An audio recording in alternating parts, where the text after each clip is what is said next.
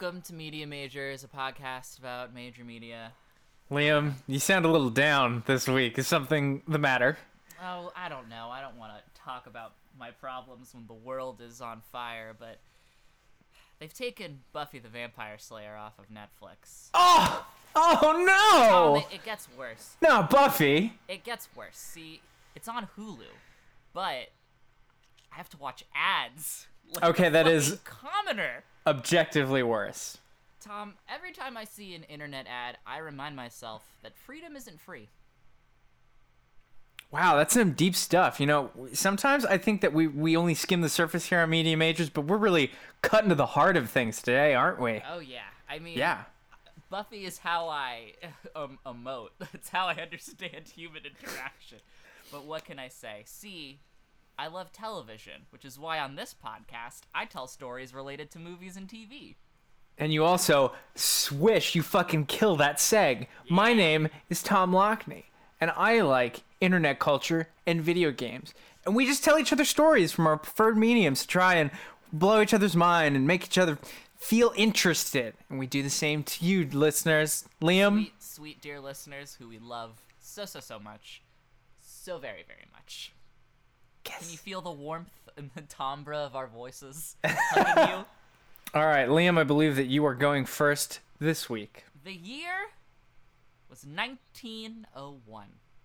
The year they invented the newspaper. Yep, that's it. This is the history of the news. No, a man was born on December 5th, 1901. A man... Tom, I don't know if you've heard of it. He's a bit of an obscure cultural figure. His name was Walter Elias Disney. Wait, well, okay, hang on a second. That actually did take me a fucking second. Oh boy. See, this is why Liam handles the TV and movies, and I do not. Because if you do not refer to Walt Disney as Walt Disney, your boy is going to take maybe a second to get those gears turning. And I called him Walter Disney, like there was one more added syllable and it threw you off. Walt Disney was born in 1901. He's an American entrepreneur, animator, film producer, and voice actor. A pioneer of the American animation industry, he introduced several developments in the production of cartoons. With, and I'm not kidding about this next name, Ub Iwerks, spelled U-B space I-W-E-R-K-S. That's so good. Ub Iwerks. Walt developed the character of Mickey Mouse in 1928, his first highly popular success, and arguably his greatest success. And a lot of people don't know this. He actually was the voice of Mickey Mouse when Mickey was talking, because the original Mickey Mouse short, Steamboat Willie, was like a musical, no dialogue thing. As the cartoons became more complex and as more and more people came on board, Walt Disney didn't have time to voice him.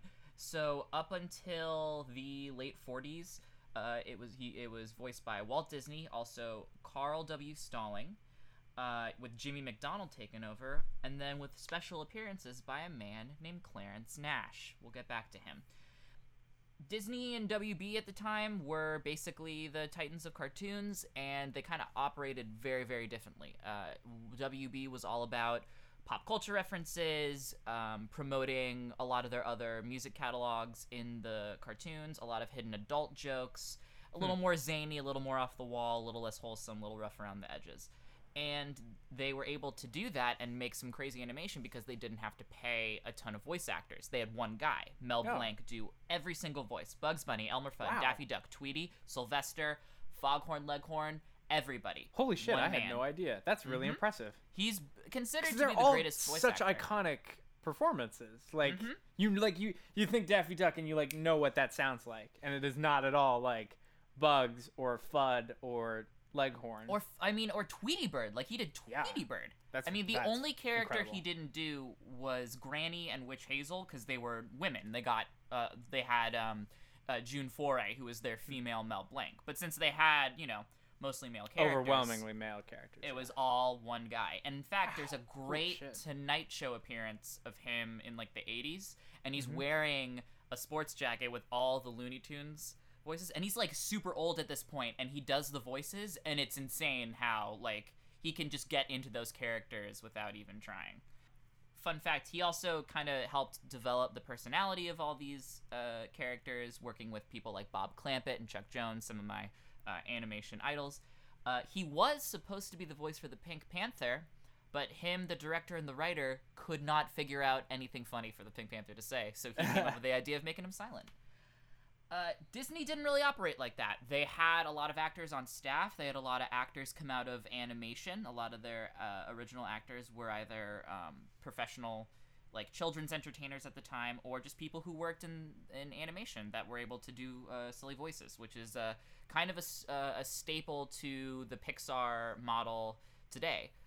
A lot of the lesser character voices are done by the animators. DreamWorks actually picked that up too. A lot of the minor Shrek characters are like the directors and stuff. But they mostly used real actors. For example, the original Goofy, a guy named Pinto Colvig, was also the original Bozo the Clown on children's television. Wow. But they say the greatest voice actor that they found in that original lineup was a guy named Clarence Nash, who, while he did Mickey a couple of times, he was actually known for doing another very famous character. With Pinto, Walt, and Clarence, they were the original Disney triad. I'll let you figure out who this character was. Nash made a name for himself in the 20s. Listen, Liam, literally like not 10 minutes ago, you said Walter, oh, right, middle name Disney, and it took me a minute. So the chances of me knowing who this guy is based off of my fantastic intuition seems very low. Well, if they're part of the Disney triad, Pinto did Goofy, Walt did Mickey, who does that leave? Goofy? I said Goofy. You Pinto did. Goofy. Donald Duck, my dude. Oh! See, I Clarence fucking Nash. told you. I'm Clarence a Nash giant. was This is Donald a thing that you should know about me. I'm a giant idiot. There we go. So Nash made a name for himself in the 20s as an impressionist for KHJ, a Los Angeles radio station, on their show The Merrymakers. He was also employed by the Adhor Milk Company for publicity stunts. He could do a lot of bird noises. Caw. And could also whistle really well. So he was dubbed Whistling Clarence, the Adhor Birdman, and he would ride the street with miniature horses and gave treats to children. If that happened today, that man would be arrested. Yeah. But it's much simpler. Rightly so. Time. In 1932, Nash happened by the Disney studio with his team of horses and decided to leave a copy of his publicity sheet with the receptionist. As it turns out, the name was recognized from his appearance on The Merrymakers, and Walt Disney himself was so impressed with his vocal skills, he was asked to make an informal audition. Nash went through several of his voices, and Disney stopped him when he did an impersonation of a family of ducks. They had an upcoming talking... That was yes, that was it, right? This is the history of... This is actually Gilbert Gottfried. Okay. Gilbert Gottfried's dad. Yeah, John Gottfried. And now you know the rest of the story. Well, see, Disney had a cartoon coming up called The Wise Little Hen that was going to have a duck character. And Nash was the perfect choice for this duck character. That would later become Donald Duck. Nash went on to voice Donald Duck for almost 50 years in over 120 shorts and films. The last film to feature Nash's voice was the 1983's Mickey Christmas Carol, but he did a little bit of commercials and promos until his death. So the Donald Duck voice is super iconic. Yeah. I can't do an impression of it at all, but it's done by what's called a buccal, buccal speech, which is a form of vocalization where you use the inner cheek to produce sound instead of your larynx. Nash first discovered it when he was trying to imitate his pet goat Mary. Like you do. You know, and he would perform in vaudeville shows where he would spoke in his nervous baby goat voice. With that voice, he would go on to basically make Donald Duck an iconic superstar. And a lot of the reasons that Donald Duck was so iconic was because of that voice. Yeah. He was actually on an episode... yeah, wow, damn, well done. It's distinctive for its duck-like quality and the fact that it's super difficult to understand what he's saying half the time. To keep Donald's voice consistent, though, Nash voiced the character in all foreign languages that the Disney shorts were translated to. He'd have a phonetic alphabet written out. So Donald retained the same level of coherency across the globe. Yeah, I guess I never thought about that. Like, how would you with characters that are like half of their iconograph half of their I can't talk Iconography? iconography is their voice. How would you translate that for voice actors who can't speak different languages? Huh. I think it really just depends on the situation. I know a lot of the times it's they just get a different voice actor, which kind of sucks. But I mean, with sometimes like this, I mean, no one could do it. No one else could do it as well, so they just had him read it out. Disney unfortunately shut down their shorts department in 1962, but Nash continued to voice Donald in various projects over the next two decades, whether it was novelty songs, stuff for the Disney theme parks, all that stuff. In the late 70s, Nash was known for often taking walks in the neighborhood around. So he lived in Glendale, and he lived near this elementary school, and he would do the Donald Duck voice for all the kids and stuff to That's entertain great. them. Once he hit 70, he found the voice kind of straining to do, and it really hurt his throat. So he'd limit public performances only to groups of children. That was all that he would do the voice for outside of cartoons. That's only nice. for kids. And during recording sessions, he would take lots of frequent breaks and drink plenty of water so that his voice would not strain. Speaking of which, Yeah. Podcasting secret, keep hydrated. all the time. So, Goofy has been voiced by 7 different people over the years. Mickey Mouse has been voiced by like 8 or 9. Gosh, Mickey, I contain multitudes. Gosh, Mickey. But for Donald Duck, there's actually, as of 2017, only been 3 people. But before 2017, only 2 people have professionally voiced Donald Duck. It's Tony Anselmo, who's born on February 18th, 1960, in Salt Lake City. He formed an early fascination with all things Disney when he went to a screening of Mary Poppins at the age of 4. Anselmo says, "I remember leaving the theater asking, how did they do that? Who did that?" Referring to the animated live-action sequences within Mary Poppins. And that a seed was planted, and from that time on, I never wanted to be a fireman, an astronaut, or anything else. I wanted to work for Disney. His family moved to Sunnyvale in Northern California when he was 7, and he continued to actively study Disney and animation. He began drawing, utilizing the famous Preston-era art book, Advanced Animation, and built a light table of his own by himself and began making short animated films with his own Super 8 camera.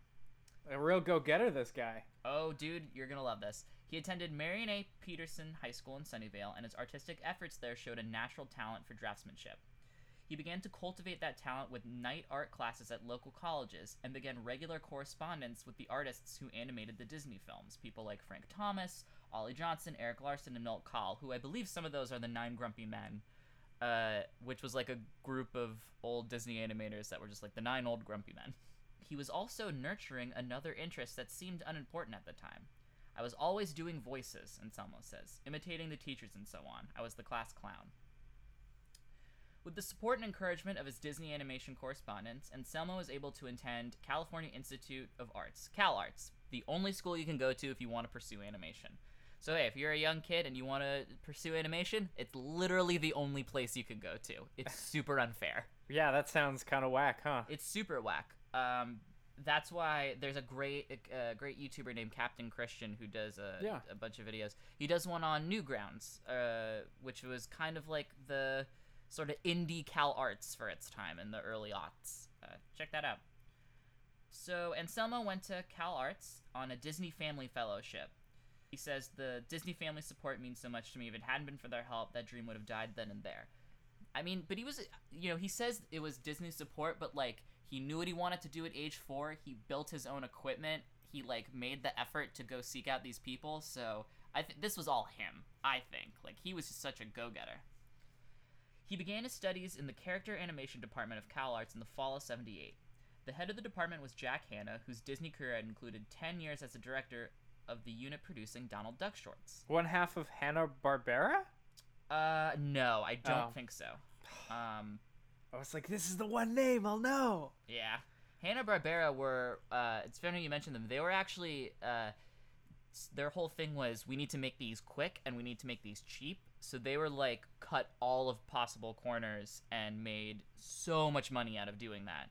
Which is why if you look at like the old Flintstones and Scooby-Doo, the animation is so bad. Yeah. But like the backgrounds specifically are terrible. But the character movement is still there because they were able to just focus on that. They're interesting, those two, and we'll talk about them in the future. So the school had a standard 4-year degree program, but because of the connection with Disney Studios, the students' work was subject to the scrutiny of studio executives. So basically, it was a college class where people who you wanted to work for would come in and grade your work. They don't do this anymore. Anselmo was selected to transfer to the studio after only starting his 2nd year in the program. That's how good he was at animation. Wow. They immediately got him. And on September 1st, 1980, he reported for work to the Disney Animation Department in Burbank, California. He was assigned to a new and more intense course study at the studio. So he was still doing classes while also doing work, because, like, you gotta get a degree. Yeah. Gotta get a degree. And someone says, Ron Miller had just set up a program called the Disney School of Animation, on a lot with Don Hahn, to train new artists in carrying on Walt's tradition in character animation. So, in an animated movie or an animated short, it's not like one person drawing everything. That was more kind of WB's style, was having a group of people working on it. They would just have animators just for characters. So, like, if you worked on The Hunchback, you would either be, maybe you were background, maybe you were buildings, or maybe you were Quasimodo, and you would just draw all of Quasimodo. So all these stills would go to all these different people who would add in their characters and stuff. It's fascinating how animation works. I don't understand it whatsoever. And they were basically getting immersed into Disney while still, in subsequent years, Anselmo contributed to the animation of 20 Disney animated features, including The Black Cauldron, The Little Mermaid, Beauty and the Beast, The Lion King, Tarzan, and The Emperor's New Groove. So at the time, one of Disney's stalwarts, who was just kind of allowed to roam around and do whatever he wanted, was Clarence Nash, the voice of Donald Duck. On his at Tony Anselmo's first day at the Disney studio, Tony met Clarence when the new students were on a tour of the studio, and Clarence treated the group to a few comments in Donald's voice. This would strike up a friendship between the two, and Clarence would stop in on a regular basis to see how Tony was doing. Tony's friendship with Nash started very casually. Anselmo says, I was really just curious about it because I could do voices, and Donald Duck was the one voice I couldn't do. Anselmo asked Nash to show him his technique. It took me a long time to learn that, and I actually think it took Clarence a while to perfect it as well, Anselmo says. He couldn't produce the voice at first, but with a lot of practice, he was actually able to produce a reasonable Donald mimic. It was just for fun, though. Tony had no aspirations of performing Donald in any public way. He enjoyed doing the voices with Clarence. Clarence would be like, how do you think Donald would say this? And Tony would try to do it. And he was like, but I had already achieved my dream. I was animating at Disney. I was having the time of my life. The visits were super fun, but I didn't see any real reason for them other than Clarence had too much time on his hands. Clarence Nash died on February 20th, 1985 of leukemia. Oh, God. At the age of... And he was... eventually moved to a tombstone with his wife, Margaret. They share the same tombstone, and they have a depiction of Donald Duck and Daisy Duck holding hands on their graves. It's very sweet. That's nice. However, before he died, the year before, it was Donald Duck's 50th birthday, an event celebrated by Disney with events, products, and personal appearances all around the country by Nash. At that point, he and Anselmo would work together and socialize all the time. However, Anselmo was not aware that Nash had leukemia. And Clarence would be so intent on trying to have Anselmo get this Donald Duck voice down, and Tony really didn't understand why.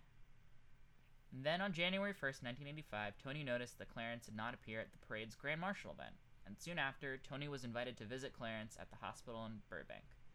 Clarence informed Tony that he'd be passing soon, and they had made arrangements for the next person to voice Donald Duck.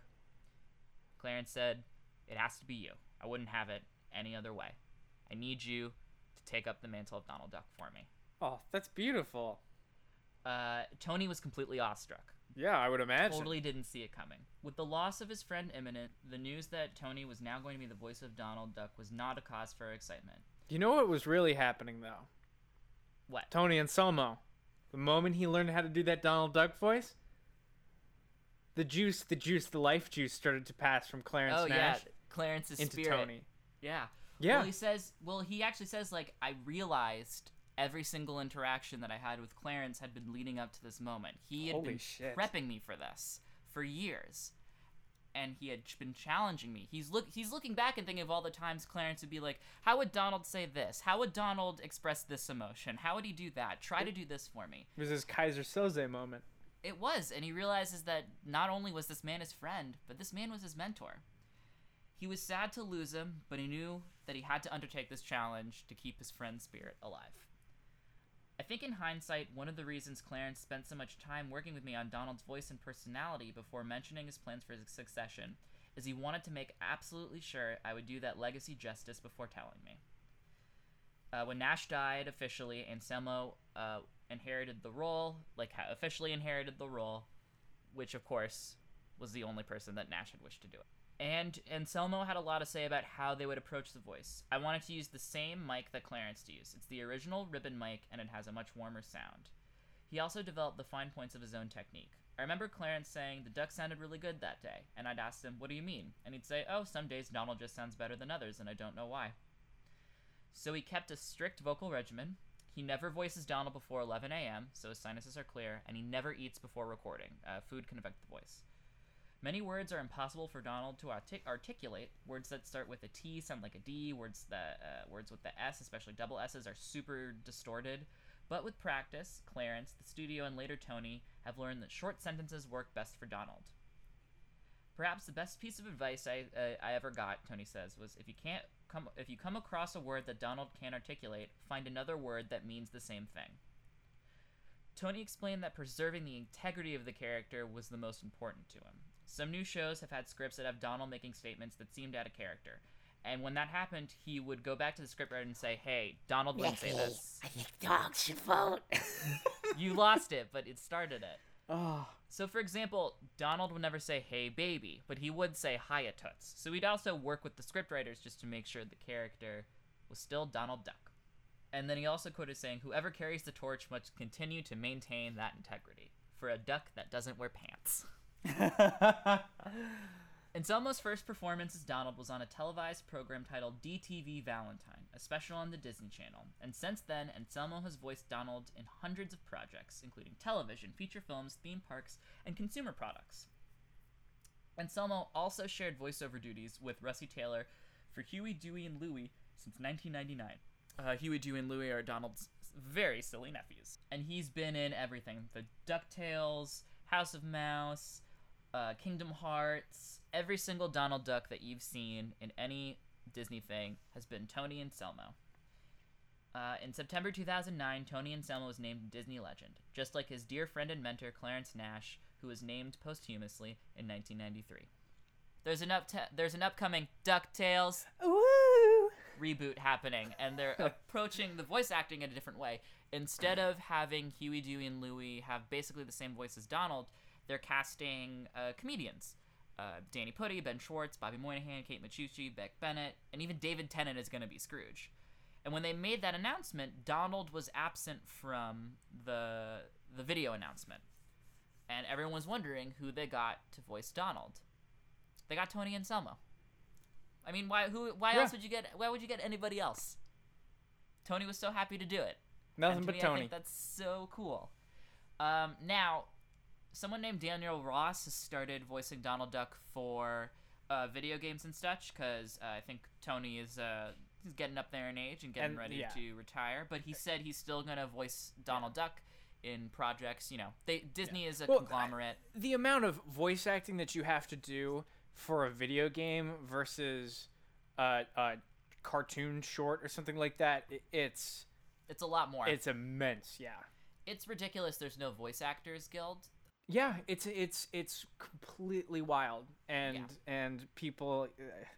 One day I'll do a thing about the voice actor strikes that have been going on in video games. But now there's a video that I really like, and I guess I'll post it with the episode link, because it is Clarence Nash and Tony Anselmo both doing the voice at Donald Duck's 50th birthday. That's so great. It's just Tony doing it, and he's trying to kind of goad Clarence into doing it, and then Clarence take the mic and does it. I mean, it's like they sound exactly the same, and just the laughter on their faces. They're also with a guy who voices Mickey, so they're all just kind of talking to each other and riffing and stuff. Yeah, it's very cute, and I just really like this story. I just like that there was a real amount of integrity and care that goes into Donald Duck, a duck that doesn't wear pants. Yeah. All right, Liam. We know what my Donald Duck impression sounds like. Kind of like a rasping demon from the blackness below. Why don't you give it a try, Liam? I'll try. I'm really bad. I can do Mickey and I can do Goofy. I cannot do Donald. Oh, give it a shot. Give it a shot, homie. That's like the best I can do. Oh my god. Well, you know who has a great Donald Duck impression? Tom Cruise. Huh. Not even kidding. But just to show that I can do other voices, oh, okay. So I can do Mickey. Haha, I'm the mascot of an evil corporation. Ha ha ha. Very easy. Goofy. Gorsh. It's just super fun to do. Yeah. But as far as actual impressions go, the only impression that I can really do really well is the professor from Futurama. So give me a second. He's preparing. Good news, everyone. I've taught the toaster how to love. Dude, hell yeah. And then this is really fun. I learned it's Billy West who does the Professor and Fry and Zoidberg, and he was on a podcast I like, and he taught the guy how to do Zoidberg. It's really, really easy. You just pull your cheeks like this, and then just try to get that tone. So you just, excuse me, young lady, could you hand me that sandwich from the dumpster? It's very silly. All right, Liam, shut up and get the fuck out. I'm gonna fuck your podcast now. Hooray! I tell an uplifting tale of friendship. The first happy tale I ever tell. Let's talk about cuckoldry. Oh my fucking god. Ah! Sure. The first usage of the word cuckold appears. Hang on a second, guys. I'm gonna have a quick drink before I get into this. Yeah, you know what, Liam, you lift us up and I bring us back down. Just putting so many rocks in my pockets, Tom. Oofa doofa. All right, now that I'm loose and limber, the first usage of the word cuckold appears in about 1250 A.D. in the satirical poem The Owl and the Nightingale. It comes from the name of the cuckoo bird, which has a habit of laying its eggs in other birds' nests. There's also a female. What a dirty birdie. There's also a female equivalent of the word, cuck queen, because. No. Spelled that's not what it's called. Quean, because English genders a lot of its words, so that means that cuck is actually a prefix. Oh boy.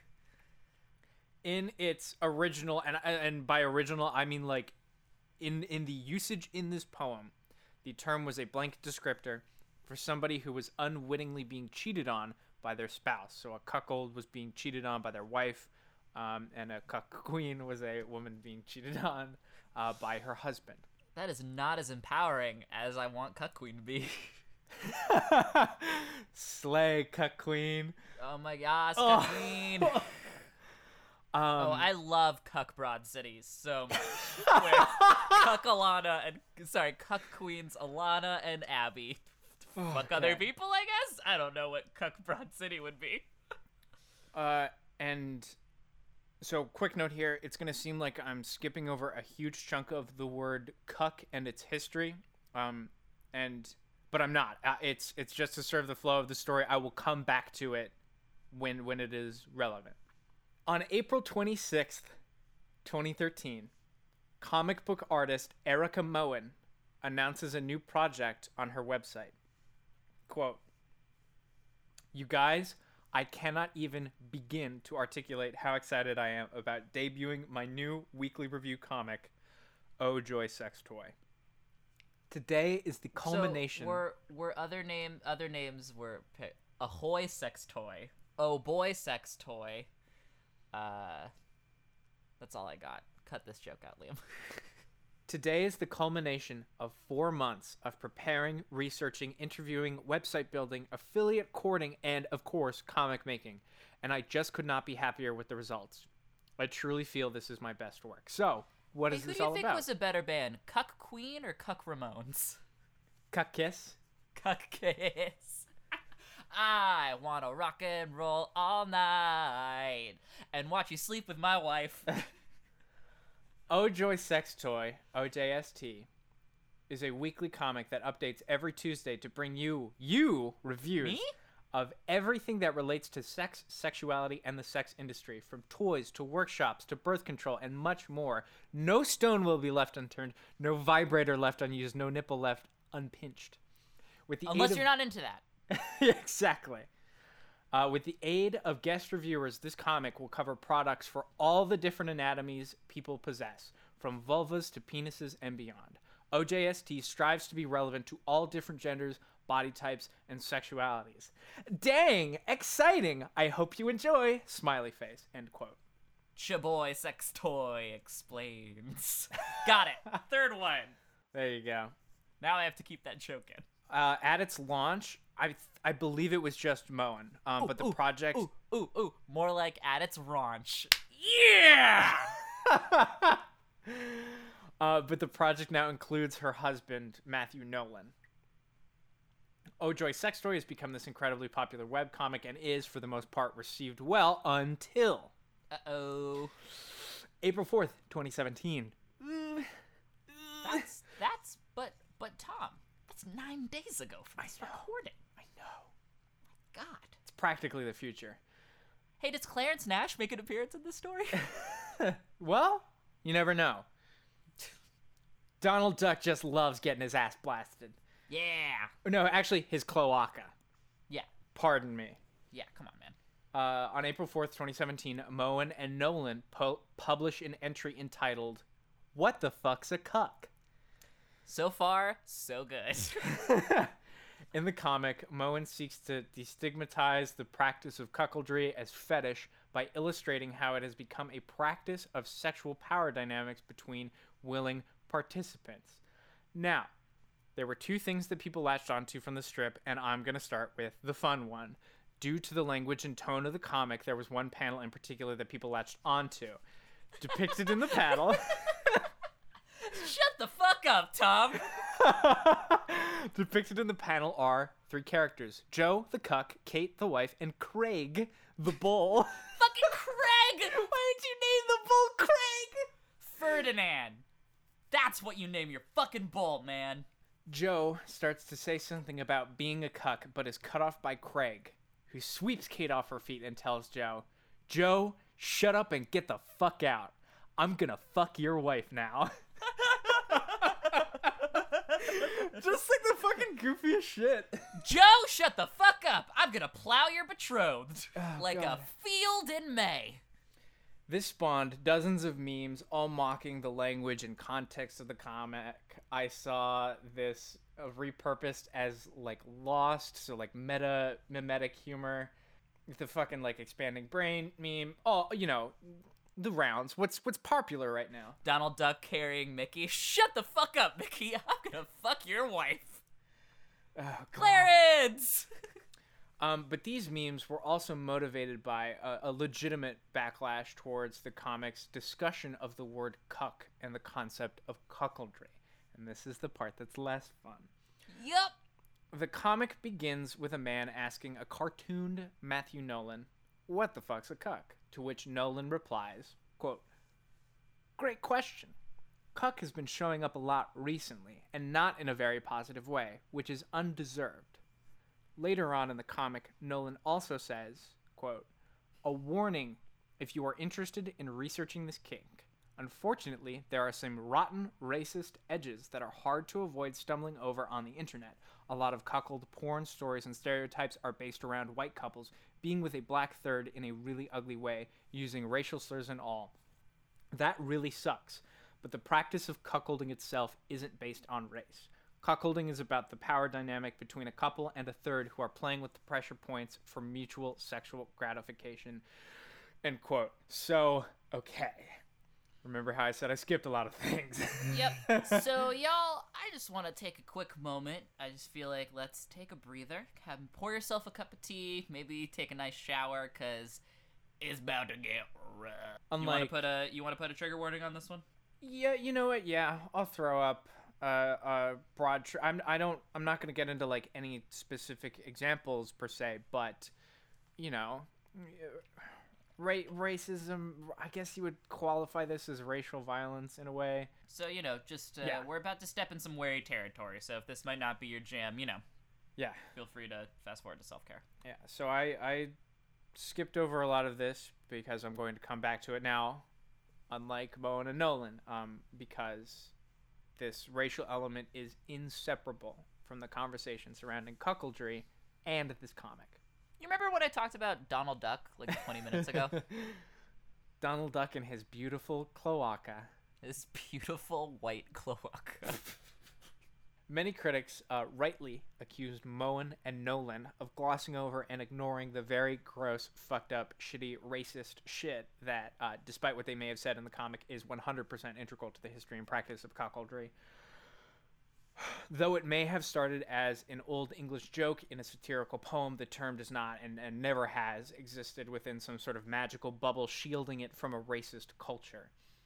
When the word cuckold was birthed into the world, it was birthed into an extremely racist world that engaged in and continues to engage in racialized sexualization of the bodies of black men and women. They are fetishized constantly as some sort of exotic, quote-unquote, other, and this has become a massive building block of the concept of cuckoldry. I would even argue that it's become a massive building block of like a huge corner of just we'll say traditional pornography, but meaning that like pornography that is not supposed to be about cucking. Yeah, like the concept of like interracial porn is inherently incredibly racist because it, like, and this is what I'm talking about. Black bodies are fetishized and coveted in countless different ways, and the stuff that I'm going to be talking about is going to be focused on cuckoldry because that's the topic at hand, but it is by far not the only way in which black folks' bodies are exploited and used by the cultural zeitgeist. But okay, anyways, the manifestation of racialized cuckoldry has changed throughout the centuries, because back during the times of slavery and even beyond then, black bodies were at once coveted and shunned, like the viewed as a transgression of a taboo, an alluring taboo, because they were, again, seen as a racialized other.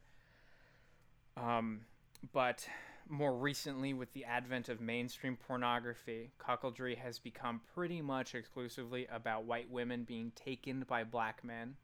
I wouldn't recommend it, but if you Google cuckoldry porn, it's going to be, the vast majority is going to be white woman gets fucked by BBC. Okay, I'm going to Pornhub. I think we should do a live experiment. Yeah. I'm going to Pornhub. Tom, all right, verify I am on Pornhub. Oh, yeah. Liam is Pornhub. Yep. All right, I'm just going to search. On the mobile, no less. Well, yeah.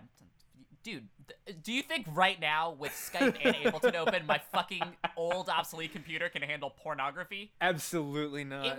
I would die. It would actually blow up my apartment. Just putting the word cuckold. Third one! Cuckold helps me with Black Bull's cock. Oh my god, and under it is another racist one. Under that is another racist one. Jesus Christ. Alright, yeah. Half of the ones that came up were racist. Yeah, and not only that, but they'll also feature usually slurs and shit like that, which is fucking gross. Sex between two consenting adults can be a really wonderful thing, and these are taking that wonderful thing and applying one of the worst aspects of history into it. Yeah. With that. And this it just makes my skin crawl, man. And pornography is different. It's evolved since what it was when it more or less redefined pornographic context of cuckoldry. But it still happens all the fucking time in 2017. Obviously, like you can't say that race isn't integral to cuckoldry, and you can't just be like, well, yeah, there's some stuff, but we're not going to talk about it.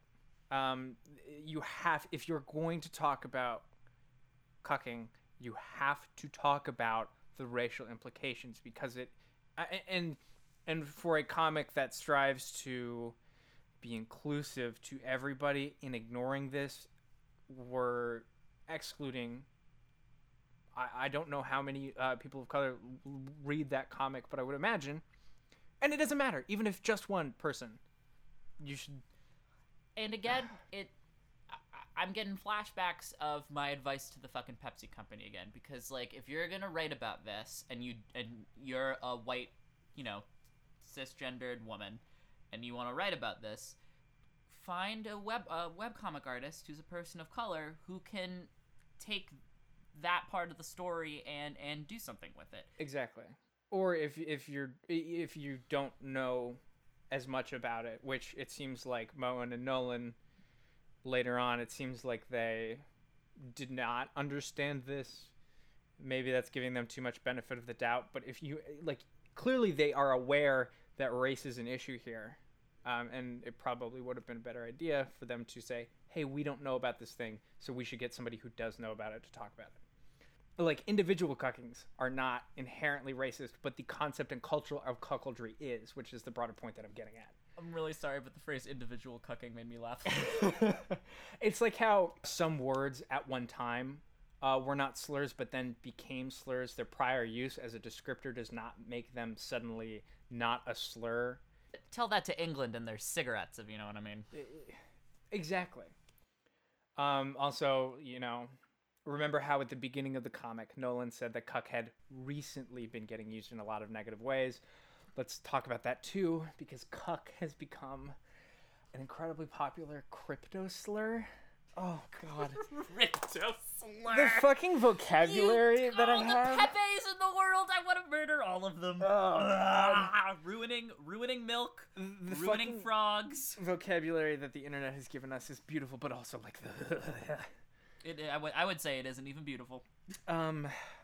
It's still got her ponytail and pink-covered overalls. Cuck became a popular crypto slur originating on 4chan amongst alt-right conservatives. It's a slur used to describe... You could just say alt-right. It's a slur used to describe liberals, progressives, and even center-leaning conservatives, with the implication, of course, being that those who would cooperate with minorities in any capacity are somehow submissive cucks who would be willing and want a black person to sleep with their spouses. I hate the internet so fucking much. But I guess that means that like the proof is in the racist pudding, isn't it? Channers took this racist term and applied it in a slightly different way and broadened its usage. In England, racist pudding is so much worse than you could imagine. So cuckoldry is a fetish. There is a legitimate fetish based off of power dynamics, but it cannot just be considered a fetish or discussed as purely a fetish. It is also an extraordinarily racialized term, and by virtue of the fact that A, Moen and Nolan felt the need to mention this stuff in the comic means that it is an integral part of the concept, and B, that they the fact that they very consciously chose not to include any characters of color in their comic, which they normally do, means that they were definitely 100% sure, 100% were aware of the racial implications and chose to push them to the side, which means, guys, come on, you're killing me. I do like this comic. I do like what they do, and I don't necessarily mean this to exist as call out post, more as a compendium, again, like last week, like a discourse trampoline, where I mean, this is worse than Nick Robinson and Anita Sarkeesian making some ill-advised tweets, because they initially defended the comic with Nolan invoking race play and Moen retweeting a quote unquote cuck predates the institution of slavery position. Liam has a question. Yes, Liam. Were they on meth? Well, Did they not have someone look at their phone and be like, no, yeah, tweet that. Definitely tweet that. I did some Oy research. vey. I did some research into race play, and again, as with cuckoldry, it is a legitimate fetish that is also inextricably tied to racism. And by the way, the way that you frame Shocking that race play is tied to fucking racism, Tom. the way that you frame race play is like, again, have a black person or another person of color who has a fantasy like this involving race play, talk about it. Don't invoke race play to absolve people who are like, yes, I would like a black man to fuck my wife because he is black and she is white. That's very different framing. That is not what that Michael Jackson song was about. And like, again, the cuck predates the institution of slavery position is bullshit because... Such bullshit! Like, such bullshit! Are you fucking kidding me? Yeah, because just because something predates something shitty doesn't mean that it can't be tied to it. So, like, okay, slavery is very bad, but slavery's been around since the fucking Egyptians! Who do you think built the goddamn pyramids? Like, god damn it, those... Oh, God, why would you say something so dumb? It was to just be very specific and clarify, Nolan's invocation of race play was in a, like, paragraph edit to the comic description. And Called Moen, Why I'm a Dummy with Words. And Moen simply retweeted some tweets talking about cuck predating the institution of slavery, presumably talking about American slavery. But again, doesn't fucking matter. Yeah, first of all, stop. Just stop. Like, just stop. Like, just say you're sorry and fucking apologize and then, oh my god. Yeah, they have since... Lordy. Yeah, they have since apologized and promised that they will do better. And again, a skosh more serious than Nick Robinson and Anita Sarkeesian making some ill-advised tweets. Like, come on, guys, when people of color and intersectional writers, thinkers, people, etc. all come down and say, hey, the thing that you did maybe wasn't hateful, but it was definitely racist. The answer is not Tone to deaf. buckle down on the thing that you did. More like cuckle down.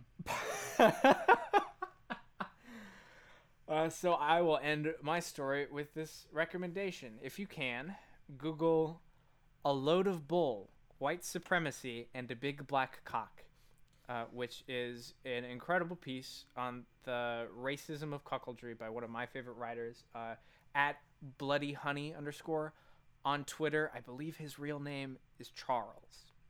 They've left the comic up. It's their prerogative. I mean, there are things that I can recall having said on very early episodes of this podcast that would probably upset people that are not this bad, but we've chosen to leave those up too, and that's the way of the internet. Sometimes is there are, like, indelible marks on your character, and if it ruins a product for people, man. Anyways, that was What the Fuck's a Cuck. Let's go somewhere else now.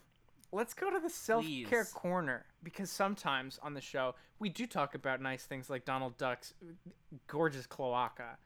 And his legacy of really nice voice actors. Yes, and sometimes we talk about He didn't know Clarence was gonna die.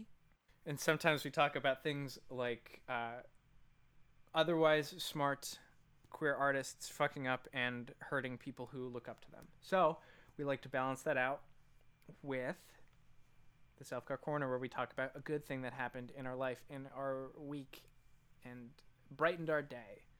Mine's actually like a twofold. So earlier in the week, I wrote up a piece about Mass Effect Andromeda patches going on and thinking about life in a post-release world. And at one point I talked about there's a trans character that was mishandled. Shocker. And I talked about how queer people have to really work to carve out a space in things they enjoy. And I recently came out as bi, and you undergo sort of like an imposter syndrome where you're like, do I get to say that I'm queer? And because of the way that you've been speaking your whole life, that you like autopilot to, you'll write queer people and then they. And when I was writing this piece, I said queer people have to carve out a space in their media, and then I used the word we without even thinking about it. And that was like the first time that has ever happened. Like I've had to very consciously work towards that. So that was nice. And I put it up.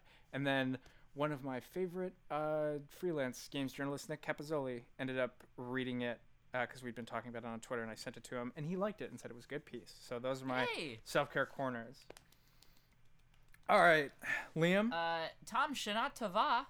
Happy Passover, my man. Oh, happy Passover. I went home for Passover. I hadn't been to Seder in years. My family's not like super cultural. Like we're very culturally Jewish, not actually Jewish. Like I haven't been to synagogue or anything. But I got to go home for the weekend and just hang out with my family and eat bowls and bowls of my mom's matzo ball soup, and it was delightful. Awesome. So good. And in other more work-related news, I've finished another pilot. I adapted a pilot. I've always wanted to write an adaptation, and I did it in 2 days, and I was very happy with it. I read it. It's very good. It's the excellent K.C. Green webcomic Anime Club. Yeah, it's a 5-part comic, and I remember reading it and thinking, this would be an amazing pilot, and I wrote it, and I'm very happy with it. I think I stayed true to the tone of the series. It's a webcomic that makes me laugh every single time I read it. It's great. So funny, and yeah, I'm happy with what I've done. In podcast Self-Care Corner news, we're about to crack 700 episode downloads. Hell yeah, dude! Also, our Milo Yiannopoulos episode is up to 80 downloads, which is fucking insane. Oh, God. So one day he's gonna hear it and sue me. Oh, doesn't matter. Oh, God. He'll get bored with me talking about family matters first. All right. But yeah, so as we segue into the plugs goodbye section, by the time this is up, we're gonna have a Facebook page. We should have had one a while ago. Yeah. What the fuck are we gonna do? So yeah, we'll have a link to that on the site. So if you listen to this, and I know you're there somewhere, people who are listening to this. Apparently, impossibly. Because we haven't seen any new reviews or new Twitter followers, but a Facebook like, that's easy. You can do that. So yeah, if you like the group, if you follow us, if you write a review, you'll get a shout out in a shout out section that we'd love to start doing. Yep.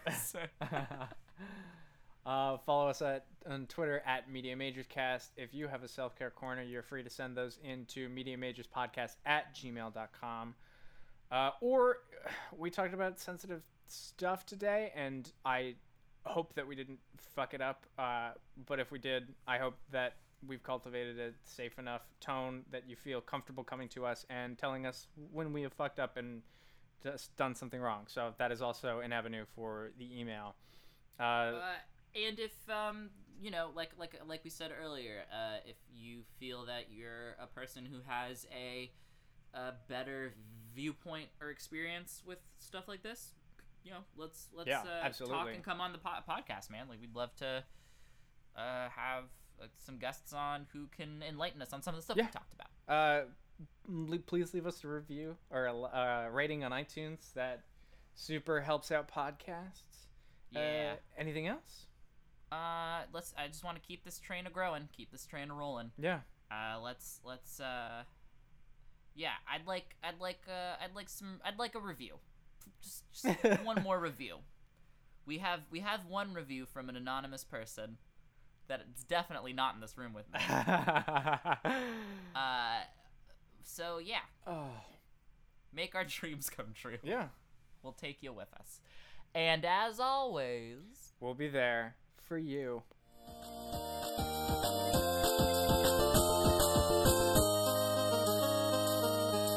Okay, hey, it's Liam. We fucked up Donald Cuck. It was right there, and we missed it. And Tom shouted it after we recorded. He's exporting the audio.